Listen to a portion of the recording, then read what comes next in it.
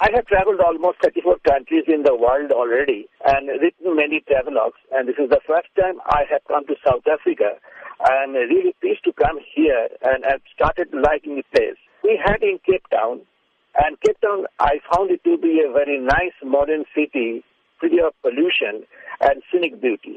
This is a real experience, and the people with whom I am interacted are so warm that it really surprised the students. You have traveled to many countries in the world during your time as a travelogue writer, but what is it about South Africa that has always enticed you to want to come to the country? You see, in South Africa, it has a connection with India. At one point of time, many Indian people came here, and I believe that still some of their descendants are staying in Durban and other places. And this is the country where Mahatma Gandhi stayed. So always had an inclination to come to the South Africa, but this is the first time I got the opportunity to come to this country. Lotus FM is a Durban-based radio station. So tell us about what Durban has to offer for you.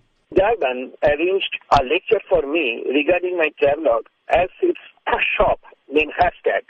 There I will speak in front of so many people from Durban regarding my experiences in traveling other countries and regarding my travelogues which I've written. And some of my travelers are going to be translated in English, and I believe one day it will also be sold in Hashtag's bookshop. Has there been anything that has impressed you so far about South Africa that you thought that you wouldn't see? This is a big country, and there are many places. But this is a place where it is associated with many histories. So, of our own, we asked our travel guide to take us to the Bokap region, and we have loved it to see. So this way, we have seen many things, and it's such a big country, there are many more things to see and many more people to interact.